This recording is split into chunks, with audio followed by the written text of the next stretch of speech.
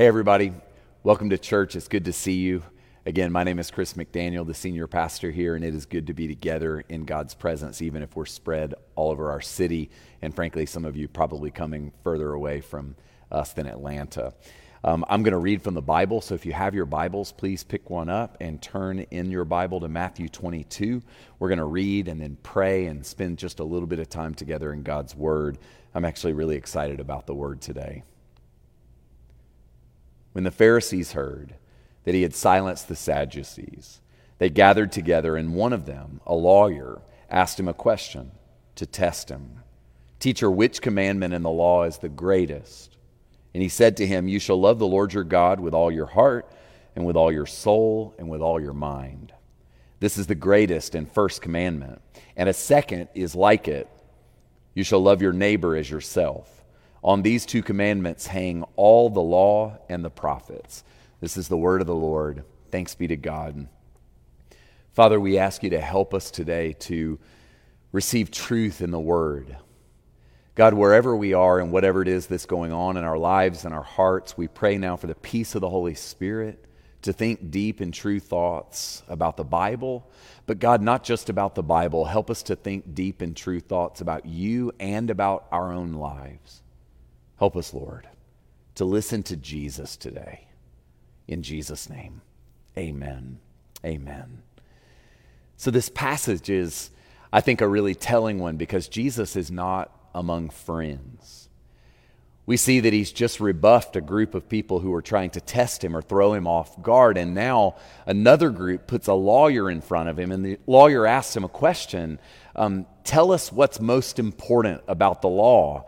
And y'all, it's really important for us to recognize that the law of Moses contained roughly 613 laws. And now Jesus is being asked to sum it up by saying what's most important, the one most important law. And so actually the fact that Jesus is being tested, if we were able to put that aside, what's happening here is actually really interesting. If I had been in the crowd that day and I heard somebody say, "Tell me the most important thing," I probably would have stopped what I was doing and turned and paid attention to what Jesus was going to say, because he's actually maybe going to give us a really important insight. And it's actually really significant that Jesus, when he's asked, he doesn't just give one answer. The guy asks for one. Jesus gives two commandment answers, and both of them focus and center on love. And I think it's actually really instructive for us that when we think about the heart of God for the whole of the law, he brings it down to two commandments that you can't engage without thinking about love. Love God with everything you have. Love your neighbor as you love yourself. This is all about love. It's all about how we order our loving. And so what we're going to do today is we're going to actually think in three directions: loving God, loving others, and learning to love ourselves. Because until you think about those three movements, you can't actually take Jesus serious. We've got to actually live in three directions here to be honest and truthful with this text. And so before we jump in, I just want to say this. Love, understood classically, means to desire the good of another. And we have a problem in our world today because we tend to think of love as something that's primarily for us and about us. And yet the ancients, Jesus' contemporaries, Jesus himself would have understood that love meant desiring the good of another. So as we think about love in these three directions, God, others, and self, we have to think of love in terms of what does it mean for me to increasingly desire the good life, the best for God, others, and self. So with that in mind, let's jump into this passage. So the first movement we see here is to love God with your whole life. Jesus actually says the most important thing, the way to understand the way the universe is ordered, is to understand that we have to love God, not just with our minds, not just with our hearts, not just with our actions, our hands, our acts of service, but we have to love God with everything. Jesus actually makes a very comprehensive statement when he speaks of heart and soul and mind. He essentially says, I want all that defines who you are to be turned toward God. So how do we desire the good of God? See, the word worship is not just a warm-up before the sermon. And unfortunately, for many of us, that's the way that we tend to think of it. We tend to think of worship as like what happens in church when the musicians get up. The word comes from a kind of old understanding to ascribe worthship. And we're meant to give worth to God. We're meant to love and turn our love toward God in a way that actually moves the heart of God. And I want to say to all of us today that we're meant to kind of come under the love of God and direct our love up toward Him. And when we do that, when we love God rightly, we become a kind of anchored presence. We become rooted and grounded. I'm going to read to you something from Ephesians 3. Paul says this, I pray that, according to the riches of His glory, He may grant that you may be strengthened in your inner being with power through the Holy Spirit, so that in Christ He may dwell in your hearts through faith as you are being rooted and grounded in love. So as we think about what it means to love God, I believe the Lord wants us to recognize that when we love God rightly, we are increasingly rooted and grounded. We're standing in a solid and a firm place. So I want you to think about your love of God. I want you to think about the fact that the Lord is calling you to love Him in such a way that you become increasingly sturdy and stable, especially during uncertain times like the ones we're living in right now. The first priority of every person who would take Jesus seriously is to say, what does it mean for me to love God? And I'm going to tell you that will not happen without intentionality. It will not happen unless we carve out real and meaningful and intentional space for worship. And when I think of worship, ascribing worth, I mean you need to do that corporately and privately. So my worship actually is corporate. It's with other people. Even today, gathering in homes across the city and watch parties, coming over to the parking lot later to pick up your communion kits, joining us on the 1st of November in the evening to worship together. That's how we come together and ascribe worth to God. But y'all, it's not enough just for us to do it together. It's actually been one of the problems of the pandemic. Many of us only understood worship and devotion as I go to church. And so what happens when you can't go to church? When we're scattered, we've got to actually cultivate a hidden life with God. And right now, I believe one of the key formational invitations in front of each and every one of us is to have a hidden, private, secret life with God. Time in the Word, time in devotion, time in prayer, time in silence, meditation. This is where spiritual practices are so important because they anchor us. And the thing that I want you to see from Ephesians 3 is this. God wants you to be the kind of person who is rooted and grounded in love, sustained by love. And that's something the Holy Spirit wants to do in your life and in mine. He wants to actually tether us, anchor us, so that we remain solid when everything around us is uncertain. So we're meant to love God with our whole life, personally, corporately. But the second movement in this passage is we're meant to allow that love of God to manifest in a love for others.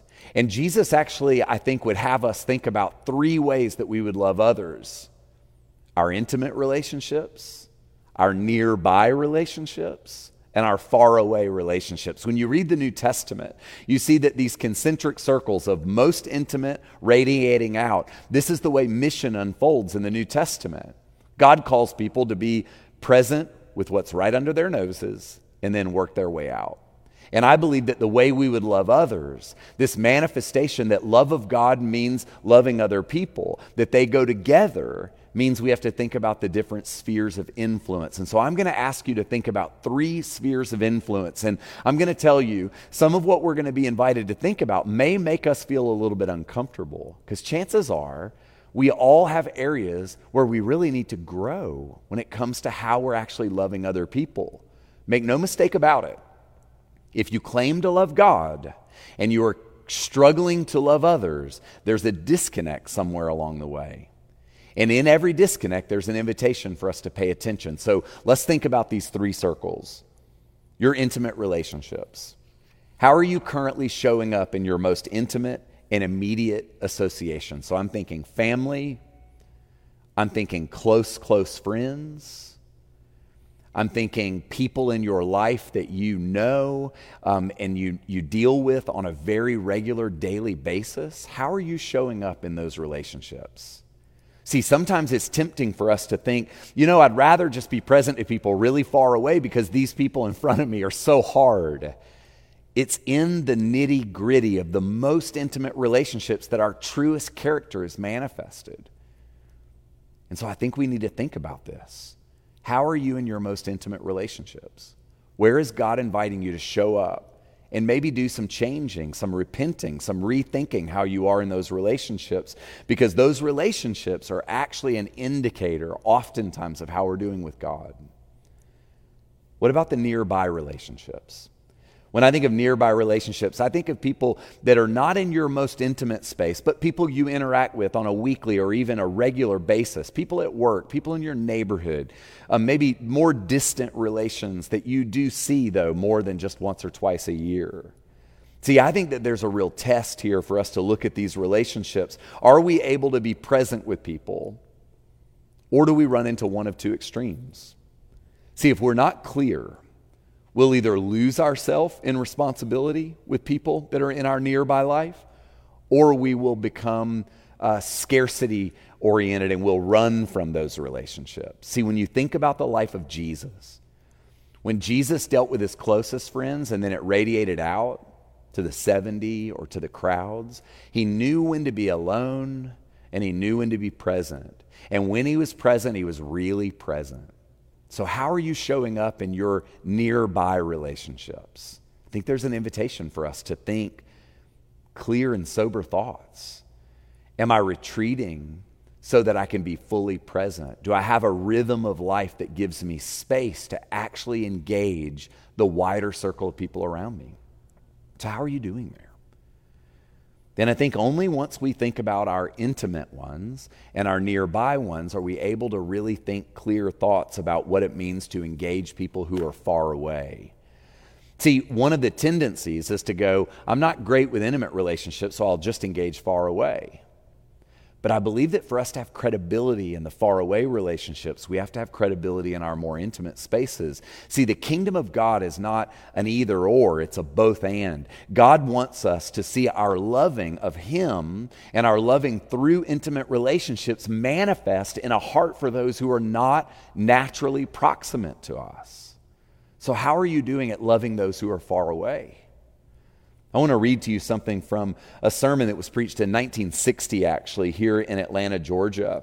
This is a sermon that Martin Luther King Jr. preached, and I want to read this because I was really struck by these words from Dr. King. Preached at a pulpit just down the road from us. He said, "Who is my neighbor? I do not know his name," says Jesus. "He is anyone to whom you prove to be neighborly. He is anyone lying in need on life's roadside. He is neither a Jew nor a Gentile. He is neither a Russian nor an American. He is neither a Negro nor white. He is a certain man," King says. "Any man lying needy on one of the numerous Jericho roads of life." Listen to what Dr. King says. This is so important. So Jesus ends up defining a neighbor not in a theological definition, but in a life situation. I believe that one of the fundamental invitations for each and every one of us to consider is, what is my life situation according to Martin Luther King Jr.? What is that life situation inviting me to notice? Who is Jesus inviting me to love? Who is further away? Where is my life leading me? I would submit to you that if you go to this church and you live in this city, that right now your life situation is inviting you to love and to care about racial justice and racial reconciliation and racial healing, specifically among black and white. I believe the Lord is calling us to move toward one another in ways that might seem uncomfortable, that might feel uncertain or even unsteady, and yet it's an invitation. Where is your life situation calling you to be? I think that right now in the cultural moment that we're in, there's an invitation for us to pay attention to things. We actually don't have a choice but to care about race. I believe that it's a call in this moment that our life situation is saying, pay attention. So I would submit to you that that's a call for you. If you're listening to my voice, I think that's an invitation for you. But there are probably other invitations as well. As we think about our faraway relationships, what's the Lord inviting you to think about? Who are those further afield? See, if we don't think of intimate, nearby, and far away, if we can't see those three things at play in dialogue with our love for God, then we're missing something. But guys, Jesus doesn't leave it there. He doesn't just say, worship, take care of people, game over. See, the second command that Jesus highlights actually has a sub-point to it that we sometimes forget. He says, love your neighbor as you love yourself. And so the third movement in this passage, one that I think we overlook too much of the time to our own hurt, is the call of God to love ourselves. And some of you grew up in a kind of Christian or religious home where you were taught to never, ever, ever think about yourselves. Well, I would submit to you that you can't take Jesus seriously in the second command unless you have a healthy understanding of how God sees you and how you're meant to see you. See, if we don't engage in self-care and frankly self-awareness, our love of neighbor will feel tinny and cloudy and unsustainable. So do you love yourself? Do you take care of yourself? Do you take adequate time to be alone, to be renewed, to be recharged? Do you see yourself as being lovable? And I'm going to tell you, this was a fundamental shift in my own spiritual formation. I knew God loved me because I was a Christian, but I always thought he loves me because he has to. And it was as if a lightning bolt hit me many years ago, where I was struck with the idea, am I easy to love? Does God love me because he must? Or does God love me because he made something in me as a child of his, an image bearer that makes me inherently lovable? And so I would say to you, do you see yourself as lovable, able to be loved? See, if we don't, we'll project our insecurity. We'll project the hollowness of our love, and our service will wear us out if we don't believe that we're lovable. And I believe that God wants you and me to have an increasing understanding of our value and our worth, so that out of that sense of settledness, our loving of other people and our loving of God will actually flow in a manner that's easy, that has a lightness to it in terms of the yoke and the weight. So I've got a couple of questions I want to put in front of you before we finish today. And I know that many of us are watching church in groups, and so this would be an opportunity to hit pause on the screen and interact over these questions. And if you're doing church by yourself, this may be an opportunity just for you to do some journaling or some simple internal reflection. But I want to pose 3 questions before we pray the Lord's Prayer together. In what ways are you currently tending to your love of God? And I would encourage you to be as specific as you can. And there may be some lack there. It's okay to admit lack. How are you tending to your love of God? Number 2, where might you be best served at this time in your life to cultivate your love of others? So think intimate, nearby, and far away. And I want to make a note there. Where you're drawn may not be where the invitation is. If you're struggling in intimate relationships, this may be an opportunity for you to do some rethinking and re-engaging. So where's God inviting you to invest in your love of others? And thirdly, do you see yourself as lovable? And here's the harder question. Why are you lovable? Can you name something about yourself? And this may be a real risk for some of us. It may feel really uncomfortable. But y'all, we have to get a revelation of our lovableness if we're to be the people he wants us to be. And now as we finish our time together, we're going to pray the Lord's Prayer. But before we do, I just want to remind you that we're going to be in the parking lot this afternoon. So we would encourage you to come and say hey to a pastor, have a cup of coffee, pick up your communion kits for church for the following week. This is an opportunity for us to be the church and to remember that we belong together. Before we pray, I just want to say, if this is your home church, this is an opportunity for you to give. You can visit our website at atltrinity.org, go to the West Side page. There's a button for giving. If this is your home, it's an opportunity to give. But if you're a guest, we just want to say to you, everything's taken care of. We're just super glad you're here. We're thankful to be the family of God. Let's pray together the words that Jesus has taught us to pray. Our Father, who art in heaven, hallowed be thy name. Thy kingdom come, thy will be done, on earth as it is in heaven. Give us this day our daily bread, and forgive us our trespasses, as we forgive those who trespass against us. And lead us not into temptation, but deliver us from evil. For thine is the kingdom, and the power, and the glory, forever and ever. Amen. God bless you. Go in peace. We'll see you later this afternoon. Amen.